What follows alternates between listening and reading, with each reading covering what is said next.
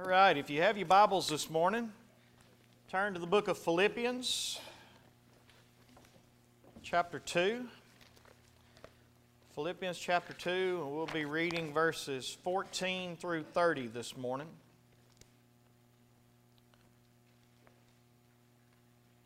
Philippians chapter 2. Philippians chapter 2, verses 14 through 30. And when you get there one more time this morning, if you would stand as we give reverence to reading the living and powerful Word of God.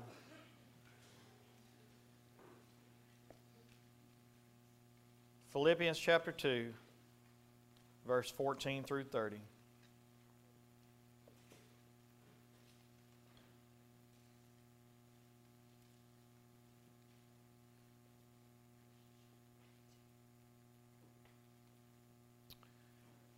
He says, "Do all things without grumbling or disputing, that you may be blameless and innocent, children of God, without blemish in the midst of a crooked and twisted generation, among whom you shine as lights in the world, holding fast to the word of life, so that in the day of Christ I may be proud that I did not run in vain or labor in vain. And even if I am to be poured out as a drink offering upon the sacrificial offering of your faith, I am glad, and I rejoice with you all. And likewise, you also should be glad and rejoice with me. I hope in the Lord Jesus Christ to send Timothy to you soon, so that I too may be cheered by news of you. For I have no one like Timothy, who will be genuinely concerned for your welfare. For they all seek their own interest, not those of Jesus Christ. But you know Timothy's proven worth, how as a son with a father he has served with me in the gospel. I hope, therefore, to send him just as soon as I see how it will go with me. And I trust in the Lord that shortly I myself will come also. I have thought it necessary to send you, my brother and fellow worker and fellow soldier, and your messenger and your minister to my need. For he has been longing for you all, and has been distressed because you heard that he was ill. Indeed, he was ill, near to death, but God had mercy on him, and not only on him, but on me also, lest I should have sorrow upon sorrow. I am the more eager to send him, therefore, that you may rejoice at seeing him again, and that I may be less anxious. So receive him in the Lord with all joy, and honor such men, for he nearly died for the work of Christ, risking his life to complete what was lacking in your service to me." You can be seated. In this letter to the Philippians, I want to remind you, if you've been with us as we went through this letter, I want to remind you that the Apostle Paul is talking to a church here that he really wants to hear that this church is standing firm in the truth of God's Word. He wants to hear that they are standing firm in unity together as they help each other grow in the faith of the gospel. He wants to hear that they're striving side by side to attain the faith and the maturity of Christ Jesus. He wants to hear that they are putting away all selfish ambition, and that they are putting away all conceit, and that they're counting others as more significant than themselves, and they're working together as a church. This whole letter is about Paul's concern for the church and how the church operates and how it grows together in the faith. And he is anxious. Notice what he said again in Philippians chapter 2, verse 28. He said, "I am the more eager to send him, therefore, that you may rejoice at seeing him again, and that I may be less anxious." In other words, he knows that if he gets to send Epaphroditus, and Epaphroditus gets to Philippi, then he knows that there is a man that he trusts that is going to help lead this church and is going to help teach this church. And he's going to know that they are more likely to be standing firm together and growing together in faith if they have a person that genuinely cares for the church. Same thing he said about Timothy. Notice what he said about Timothy in verse 19. In verse 19 he said, I hope in the Lord Jesus to send Timothy to you soon, so that I too may be cheered by news of you. Why would he be cheered? Look at verse 20. For I have no one like Timothy who will be genuinely concerned for your welfare. So here again we see the whole point of this message that we're reading is that Paul has a desire for the church to have people in it that have a genuine concern for what is supposed to take place in the church. Does everybody see that? Again, this whole letter is about, Paul wants the Philippians to know, yes, I'm in prison, yes, I'm suffering, but I'm doing fine. Paul wants them to know that the gospel is actually advancing through our suffering. And then Paul wants them to know, my concern is not for my suffering, my concern is for your church. My concern is that you're growing in faith. My concern is that you're counting each other as more significant than yourself. My concern is that you're using your gifts one to another and you're growing together. You know, I say this a lot, but I hope you understand this. I know that the work out there is important. I do. I don't think for 1 second that we ought to keep anything that we get in here inside of these walls. No, let's take it to Guatemala. Let's take it to Africa. Let's take the gospel message anywhere that we have opportunity to take it. But I also don't want you to lose sight on how vital the work that we do right inside of this building, how vital it is. And I'm hoping that you're seeing that as we look at what we're doing in Philippians right here. One of the things I want to talk to you about, here's the title of my message, if you're taking notes. Wanted, Christians who seek the interests of Christ. Wanted, Christians who seek the interest of Christ. Would you agree with me as we've read these passages that the Apostle Paul has a wanted sign up here that says, I want Christians who are genuinely concerned about the welfare of the church. And so here we see a wanted sign from the Apostle Paul that we need laborers who are genuinely concerned about the growth of Christians in the body of Christ. In verse 14 through 16,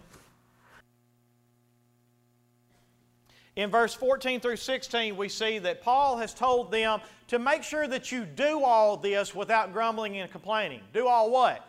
Well, striving together side by side, standing firm in unity, counting others as more significant than yourself, and looking out for the interests of others and not just your own. Do all of these things and work out your salvation with fear and trembling, and do it without grumbling and without complaining about it. Now listen, I've been here, so I'm not trying to, when I say what I'm fixing to say, I'm not trying to point a finger at you. It's something we have to grow in. But I have been the one that felt like, man, if God takes me away from this church, it'll just crumble. I have been the one that has felt like, I feel like I'm the only one that does anything around here. Y'all, anybody know what I'm talking about? You don't have to confess this morning, but we got a few, I promise you. And you know what God has slowly taught me over the years? This church is not run and held up by me and by what I do. There have been many pastors in this church that have come and gone. The church still stands. There have been many teachers. There have been many sound people. There have been many media people. There have been many. Now, does that mean that I don't have an important part to play in this church? Absolutely not. I do have an important part to play. But it's important for me to understand that I'm not the only part of this church. And it's important for you to understand that each and every one of us is needed. And so it's easy for us to get into a place to where we do what we do, but we do it while grumbling and we do it while complaining about what I have to do. And it's not a genuine concern for the welfare of the body of Jesus Christ. And we're going to get there in just a minute. So he tells them, he says, do this without grumbling and complaining, so that you'll be blameless and you'll be innocent, children of God, without blemish in the midst of a crooked and twisted generation, among whom you shine as lights in the world. And here's why you shine. Look at verse 16. Because you hold fast to the word of life. You shine because when the gospel is preached to you, Sunday after Sunday, when you learn about Christ in Sunday school, Sunday after Sunday, you shine as lights in the world because you begin to look more like Him. You actually apply what you learn to your life. That is my concern for you as a church. My concern, we've got a lot of people missing this morning. My concern is not that we pack this place out with people. Now, will I be happy if we have more people to minister to? Why, yeah, I'll be happy, but that's not my concern. My concern is that if God only gives me 5, that those 5 will apply to their lives what they learn from the Word of God. A genuine concern for the welfare of the church, that they shine as lights in the world because they hold fast to the Word of life. And so here what we have, Paul gives us 3 examples of men in the church that are genuinely concerned about the welfare of the church. He gives us 3 examples of what a person looks like when they strive side by side. What a person looks like whenever they stand firm in unity and in truth. What a person looks like when they count others as more significant than themselves. Now Jesus, again, we did that message 3 or 4 weeks ago. Jesus was our highest example. But now Paul brings it down a little bit and he says, let me give you 3 men, one being himself, Paul, the other being Timothy, and the other being Epaphroditus. And he says, I'm going to give you 3 examples of what a man looks like, or what a Christian looks like. Let me say it that way. Who, let's say it like this, who doesn't seek their own interest, but seeks the interest of Christ. And what did we say the interest of Christ is again? The welfare of the body of Christ. The welfare of the church. That's why Paul was anxious. That's why Paul was concerned. So here's the question I want to answer this morning. What do members who seek the interest of Christ look like? If you're taking notes, that's the question. All of our points are going to answer that question. What do members who seek the interest of Christ look like? Well, let's begin in verse 19, and we'll find the first one as we get into verse 20, but let's read verse 19 again. I hope in the Lord Jesus to send Timothy to you soon, so that I too may be cheered by news of you. For I have no one like him who will be genuinely concerned for your welfare. Here is the first thing that a member who seeks the interest of Christ, this is what he looks like. He looks like someone who is genuinely concerned for the welfare of the church. What does it mean to be genuine? True. To be real. In other words, how many of us have been in church in our life and we only do it because it's just what we do? We go through the motions. I go to church because that's what we do. I go to church because it's the right thing to do. I go to church because somebody in the church is going to say something to me if I don't show up at church. But I would rather be in my bed. I would rather be sleeping right now. I would rather be golfing this morning. I would rather be fishing this morning. I would rather be in the deer stand hunting this morning. I would rather be horseback riding this morning. I would rather be, you fill in the blank. You see what I'm saying? The point is, the first member that seeks the interest of Christ, he looks like a person that has a genuine concern for the welfare of the church. Now, I want to show you just a few scriptures to where we see that in Paul. First off, look at verse 16 and 17. In verse 16, he says, I want to see you holding fast to the word of life, so that in the day of Christ I may be what? Proud. So that in the day of Christ I may be proud. Proud of what? That I did not run in vain or labor in vain. What does he mean here? He means here that he has labored for this Philippian church to be created.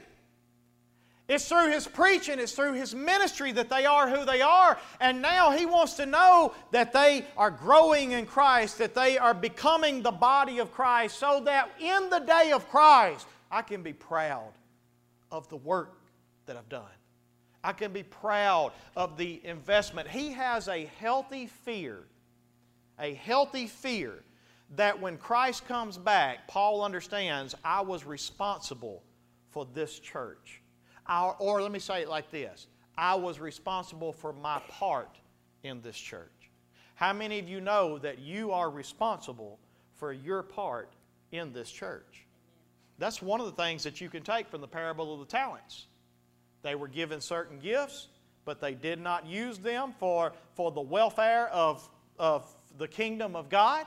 And because of that, when the king came back, to the ones that had been faithful with it, he gave more. To the ones that were not faithful with what he gave for their part in the body of Christ, he took away even what they had and gave it to the one that was faithful for it. And so what we see here is that Paul had a genuine fear, a healthy fear for the growth of the body of Christ. He understood he was responsible for his part. Look at just a few scriptures to back this up with me. Hold your place. We're going right back to it. 1 Thessalonians, just a couple of books over from where you're at. 1 Thessalonians chapter 3, verse 5. If you don't flip there, I'll read it for you. But listen to what Paul says in these writings. For this reason, when I could bear it no longer, I sent to learn about your faith. He's talking to the Thessalonian church here now, okay? So he's still talking to a church.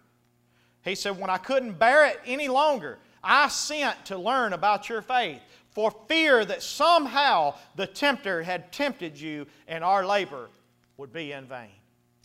So here again, Paul has a healthy concern for his responsibility over the body of Christ. Look at, if you would, Galatians chapter 2. It's before Philippians, right before Ephesians. Galatians chapter 2. So just a couple of books back, and verse 2. And look at what Paul says here.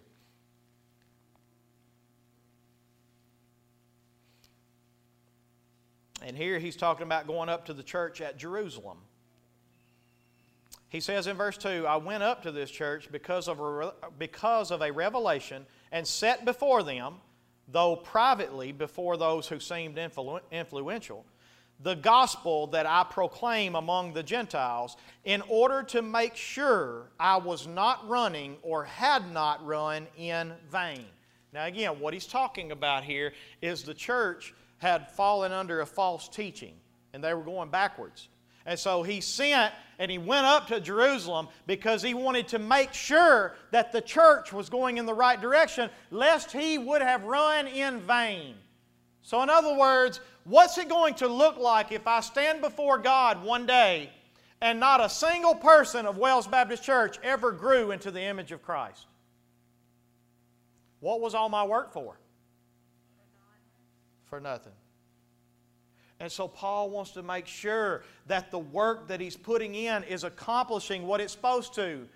Namely, the growth of the body of Christ, the welfare of the body of Christ. Look at one more with me. Look at 1 Corinthians chapter 3. This will be the last one. There's many more. But let's look at 1 Corinthians chapter 3, starting in verse 8, and look at the way the Apostle Paul puts it.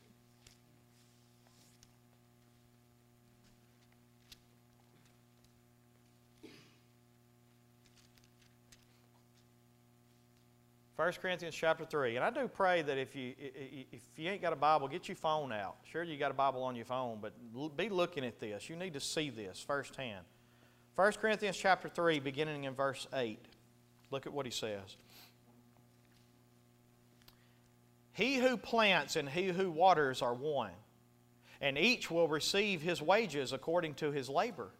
For we are God's fellow workers, and you are God's field, God's building. So what's he talking about here? The church, right? All right, keep reading in verse 10. According to the grace of God given to me, like a skilled master builder, I laid the foundation, and someone else is building upon it. But let each one take care how he builds on it. For no one can lay a foundation other than that which is laid, which is Jesus Christ. Now, if anyone builds on the foundation with gold, silver, precious stones, wood, hay, and straw, well, each one's work will become manifest, for the day will disclose it. Because it will be revealed by fire, and the fire will test what sort of work each one has done. If the work that anyone has built on the foundation survives, he will receive a reward. If anyone's work is burned up, he will suffer loss, though he himself will be saved, but only as through fire. Do you not know that you are God's temple and that God's Spirit dwells in you? If anyone destroys God's temple, God will destroy him. For God's temple is holy, and you are that temple. Now, for many years, many preachers have preached that, talking about individuals. And yes, we are individually the temples of God, but what he's talking about here is the church. And he wants you to understand that we all have a part to play. Some lay the foundation, some build with gold, straw, hay, silver. And the day is going to prove what kind of work you have done. So in other words, what kind of work I have done in your life is going to be proven in your day of trial or in your day of judgment. So let's say, for instance, that when you go through your next bout of suffering, you fall away from the faith. It proves that the material that I used to build didn't stand. And then he says, I'm going to suffer loss, though I myself will still be saved. But I'll suffer loss. Why will I suffer loss? Because my fruit has been burned up. But if what I build with in your life, if it stands firm and you grow in Christ and your faith in Christ grows and the day of judgment comes and it proves you to be genuine, the Bible says I'll receive a reward. That God is going to reward me and He's going to honor me for my work. And this is true for every member of the church, not just for me. This is true for what you invest in the body of Christ. But the first thing you have to do is have a healthy fear. Like Paul. Did you hear what Paul said? He said, you are the temple of God. And if anyone destroys that temple, what will God do? God will destroy you. Is that not reason to fear? We should have a healthy fear as individual members of the church, that we understand you're not playing with just anybody's body here. This is the body of Jesus Christ. This is the bride of Jesus Christ. And you as members have been entrusted with a stewardship, with a gift that says this is your part in the body of Christ. It may be that your part right now is just that you are growing in your Christ-likeness. And that's your part. It may be it. Or it may be that you have been entrusted with an even greater one. That you're not just building in yourself, but that you are building on the foundation of someone else that has already been laid. The point being is that every individual has a part in the body of Christ becoming more like the image of Christ. And maybe our problem is that we don't have a healthy fear that understands we are building God's temple. You're not just building the little pig's house that the wolf's going to come, let me in, let me in. You're not just building anybody's house. You are building God's temple. And so there should be a genuine, healthy fear inside of you that says, I want to build right. And I want to have a genuine concern. Why? Because this is the bride of Christ. Listen, do you understand something? Jesus Christ has went away to prepare a place for you, right? And in this time that he is away, he has entrusted to you his wife, his family. And he has said, while I am gone, you take care of her. While I am gone, you grow her. You build her. And here's why. Go with me to Ephesians chapter 5.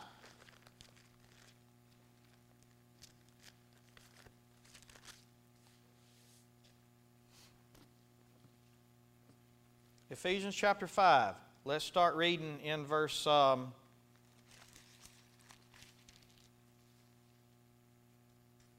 25.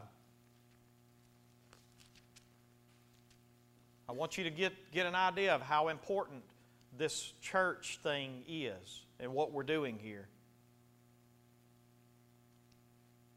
Husbands, love your wives as Christ loved the church and gave himself up for her. How important was the church to Christ? And here's why he gave himself up for her. Listen, that he might sanctify her, having cleansed her by the washing of the water with the what? Y'all following with me? Here's the point. We have been entrusted with the stewardship to take the wife of Christ and help her sanctification process. Help her washing and cleansing process so that, let's keep reading in verse 27, so that he might present the church to himself in splendor, without spot or wrinkle or any such thing, that she might be holy and without blemish. What's Jesus looking for when he comes back?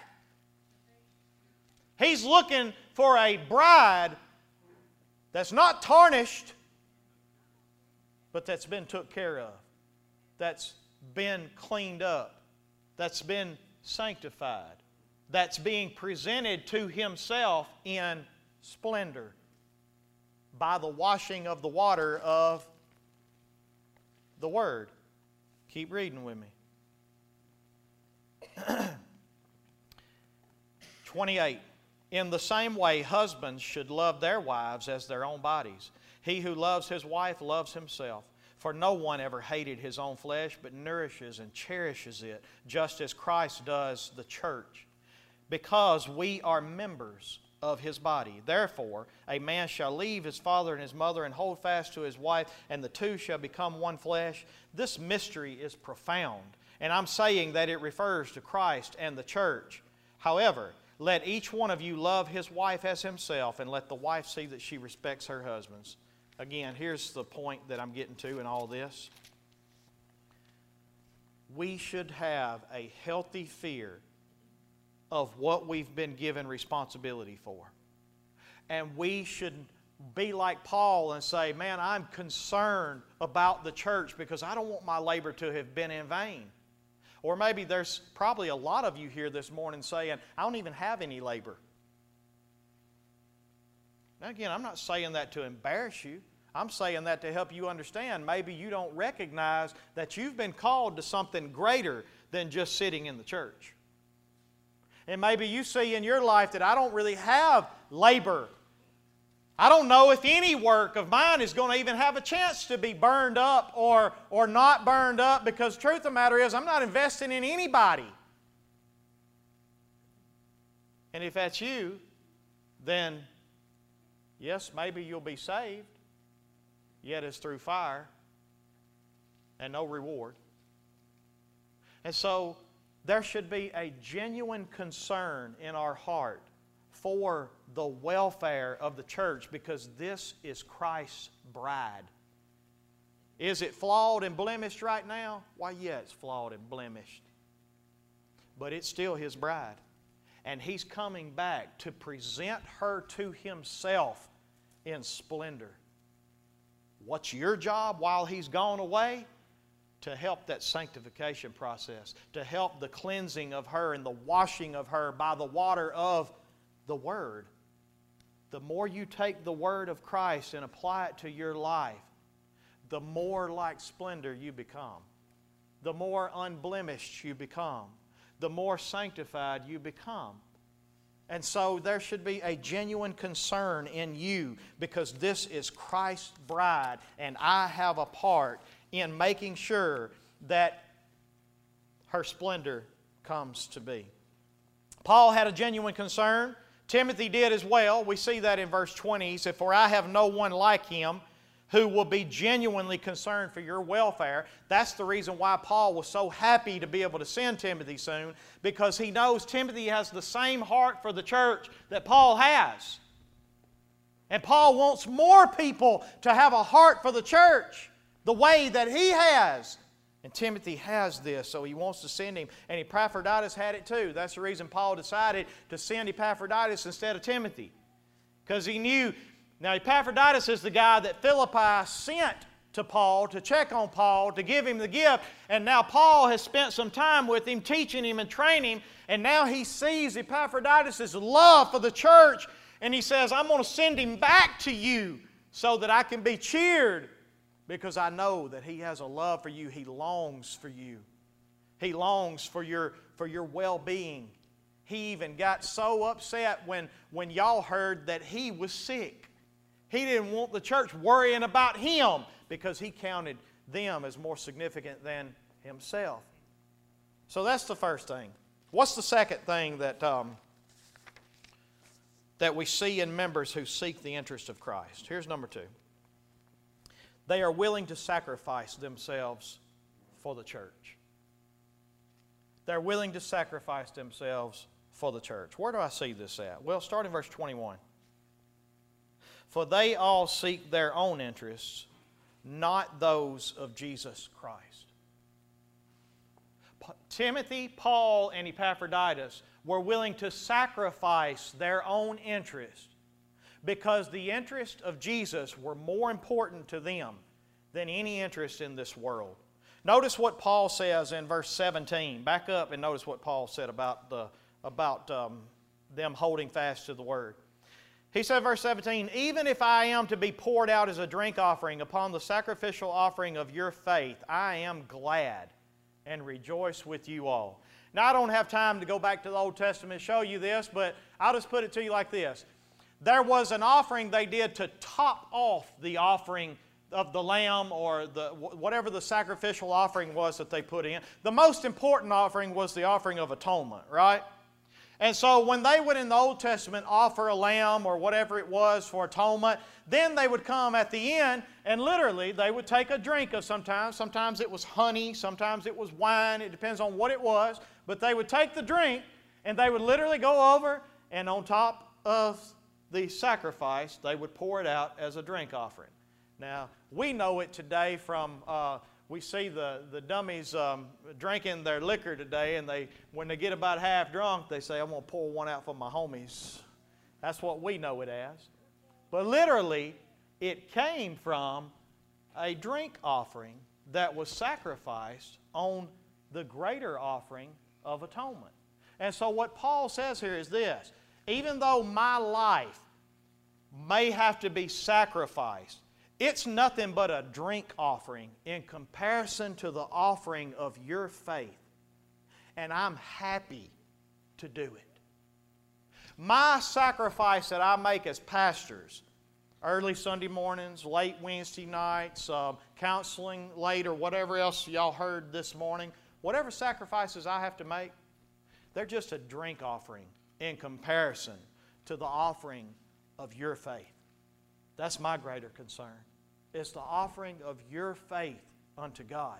And Paul is saying here, I will gladly sacrifice myself and my interests in order to make sure that your faith grows, in order to make sure that the bride of Christ grows. Look with me, I've got several other scriptures. We're not going to go there for sake of time this morning, but look at me at verse 22 and look at what it says about Timothy. "But you know Timothy's proven worth, how as a son with a father he has served with me in the gospel."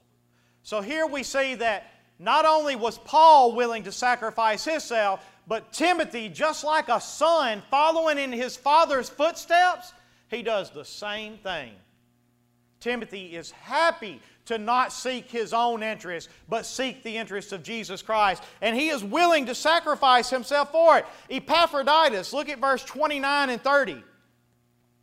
So receive him in the Lord with all joy and honor such men, for he nearly died for the work of Christ, risking his life to complete what was lacking in your service to me. Here is the quality that you see in all three of these men, and when they seek the interests of Christ and not their own, they sacrifice themselves and their interests for the welfare of the church. And my question is this: what will you sacrifice for the church? I'm not talking about Wales Baptist Church. I'm talking about what do you sacrifice for the body of Christ that meets in this place. What are you willing? Are you even willing to sacrifice sleep? Are you willing to sacrifice time? Are you willing to sacrifice a sport? Are you willing to sacrifice financial things? Are you willing? I don't care what it is. My question is, are you the kind of member that is only concerned about your own interests and you come to church just to come to church? Or are you the kind of members that Paul wants and that are needed in the church today, that understand this is the body of Christ, this is the wife of Christ that I have been entrusted with, and I am willing to sacrifice to make sure that her faith is growing? You know, I made a statement a minute ago, and I know we ain't got a lot of people here this morning. Brother Ken back there said he wanted to meet with people about teachers for a Wednesday night. Just people to teach kids. But I guarantee you that there is many hearts in here that say, well, I'd like to do that, but man, I just don't really know if I want to come on Wednesday night. Y'all know I'm telling the truth, don't you? I mean, it's Wednesday. I already come and listen to this dummy preach for a whole hour on Sunday morning. Ain't an hour out of my week enough sacrifice for the good Lord? I mean, that's all He's really worth anyway, right? Don't sound as good when I say it like that, does it? And so, and I'm not talking to y'all that are already sacrificing, because here's the problem I have. God bless people like Doris, because she'll be the first one in the corner over here today saying, I'll do it. And you know what? She's already doing it. I'm talking about folks that ain't doing nothing. I'm talking about folks that say, yes, I'm willing to sacrifice because I understand that I'm doing this. And while I'm talking to teachers and preachers and deacons and lay members and hospitality members and finance members and whatever else, while I'm talking to you, don't just do your job to fill a position. Amy Durham is not in a classroom on Sunday morning just because she's got a few kids that'll show up and she's got to just go through a lesson. I want to see teachers that say, this is my part with the bride of Christ. And I want to give it my all. I want to see her knocking the door down to the Budget and Finance Committee saying, I need this, and I need this, and I need this, because if I'm going to do my job to the best of my ability, I need this. And I want to see the Budget and Finance Committee sweating drops they ain't never sweat before, because they don't know how in the world they're going to be able to support all the members that are so genuinely concerned for the bride of Christ and her growing, that they're trying to do everything they can to do the best that they can with their jobs. So again, we're not saying interested in workers alone. We're talking about workers who seek the interest of Jesus Christ and they understand this is my role in the body. Yes, amen. See, let's just be honest. Most of us are more like Lot's wife. That's the truth. I'm not saying that to make you mad at me. Listen, let's just have a self-evaluation here right now. You'll sacrifice everything to go pay your electric bill, won't you?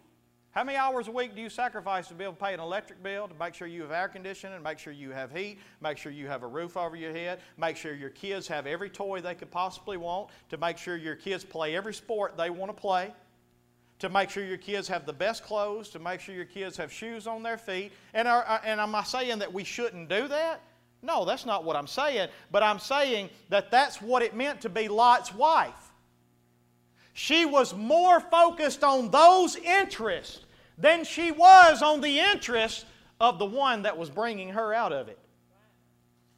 What I'm saying to you this morning is when we read these scriptures and Jesus gives the warning and says, hey guys, remember Lot's wife, we might want to take note of that.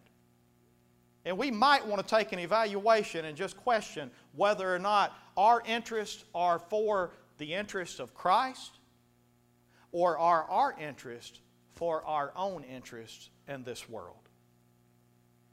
So again, I'm not just saying this morning just to try. Ken handed me this message about different needs for what we need right before I walked in here to do the announcements. I didn't put this message together for that.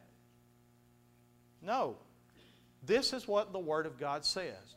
I'm telling you this morning, God, through Christ Jesus, is telling us, I want people in our church that genuinely care and are concerned for the bride of Christ that He's coming back for. Amen. That are genuinely concerned that our children shine as lights in the world, and that our adults shine as lights in the world as they go to their jobs, and we are striving for that side by side, standing in unity, helping each other to do that.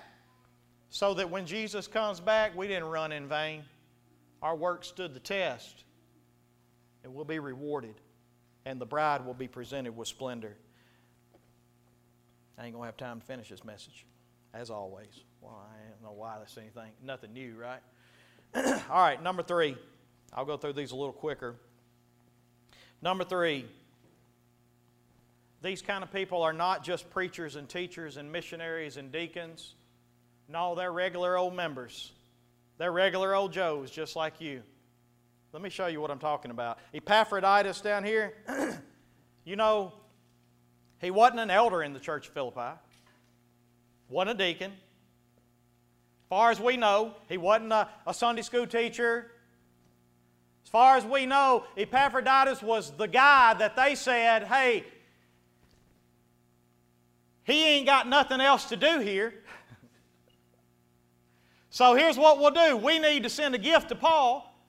We need somebody to go check on Paul over in Rome, 1,000 miles away, by chariots and boats and walking and everything else. So here's what we'll do.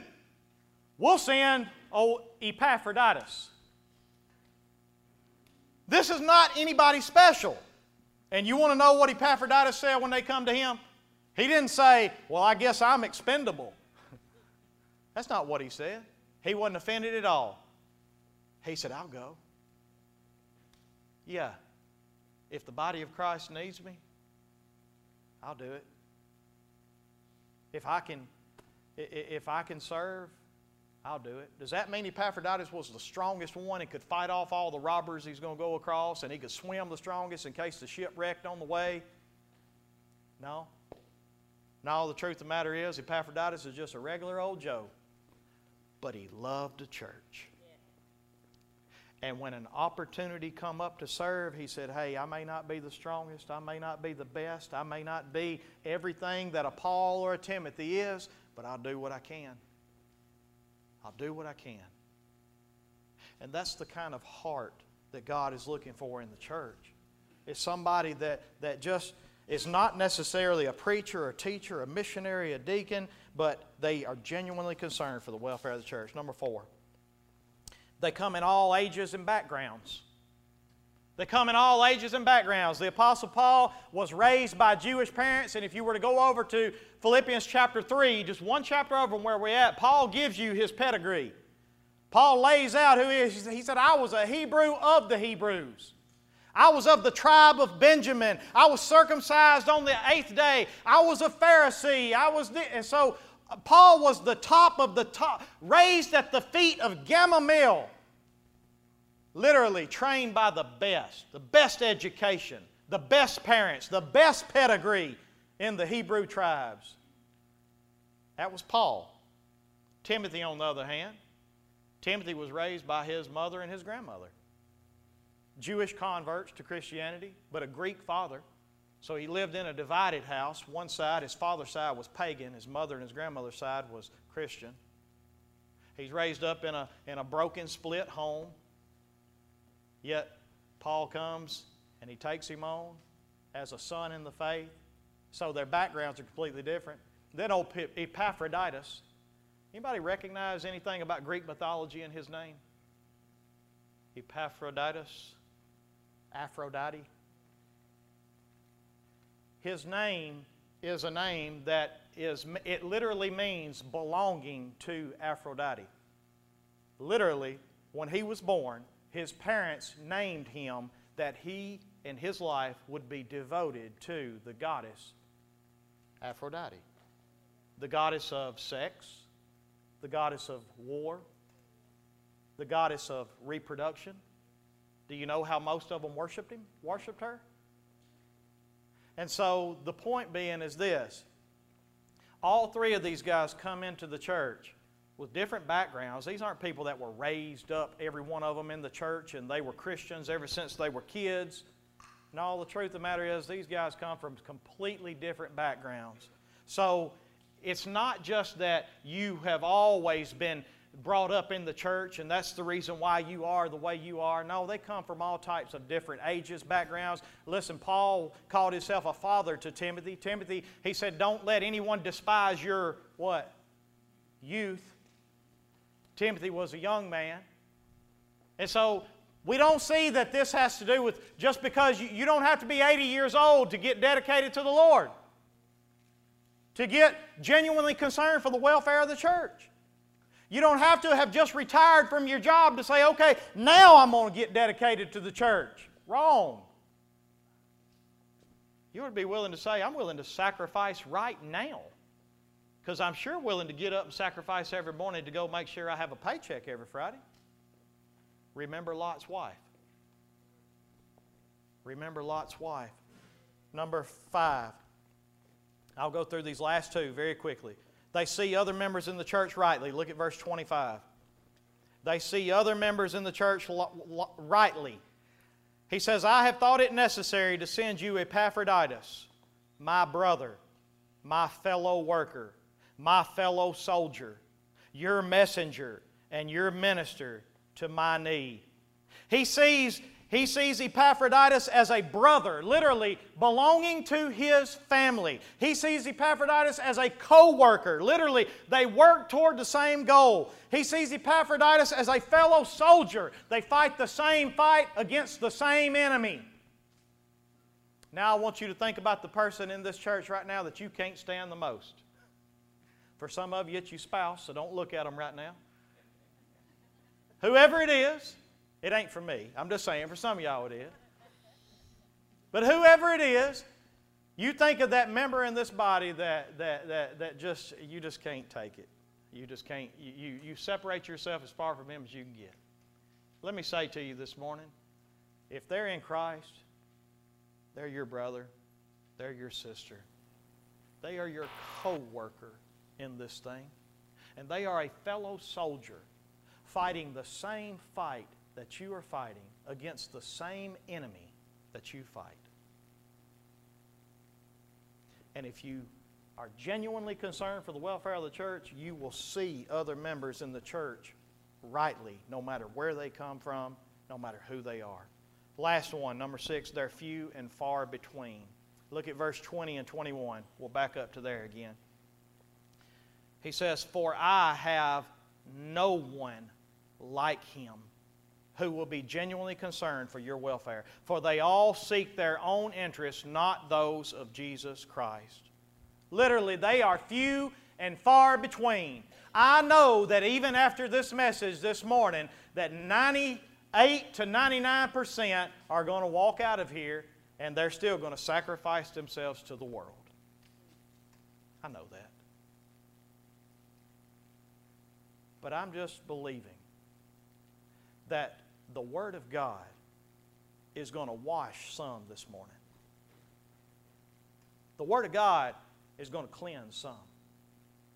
And I'm just naive enough to believe that God will accomplish His purpose when He sends out His Word. And I believe this morning that even though they are few and far between, that the Lord Jesus Christ even said, look, the fields are white with harvest, but the laborers are what? Few. Therefore, pray to the Lord of the harvest that He'd send forth laborers. It's His harvest. And so, I truly believe this morning that God's going to raise up laborers, people that don't just seek their own interest, but seek the interest of Jesus Christ, and those interests being the welfare of the church of Jesus Christ. In closing, the Word of God tells us today that the church needs members that seek the interests of Christ. Christians who are genuinely concerned for the welfare of the church, the bride of Christ. Members who are willing to gladly sacrifice themselves for the church and its work. And so no matter what part you play this morning, go all in. Go all in. Lest any work you do at all be burnt up and be completely in vain. And the truth of the matter is you're doing it all for nothing. Go all in. You teach the best that you can teach with every resource you can find. You preach with everything you can preach with every resource you can find. You be hospitable with every ounce of love that you have in you. You serve with everything that you've got. You pray for the church like nobody has ever prayed. You come together and you genuinely seek the heart of what other folks here have on their heart to pray for, and you pray together with them. You hold each other accountable. You do everything that you can do for the sanctity of the church, for the washing and the cleansing of the bride of Christ by the washing of His Word.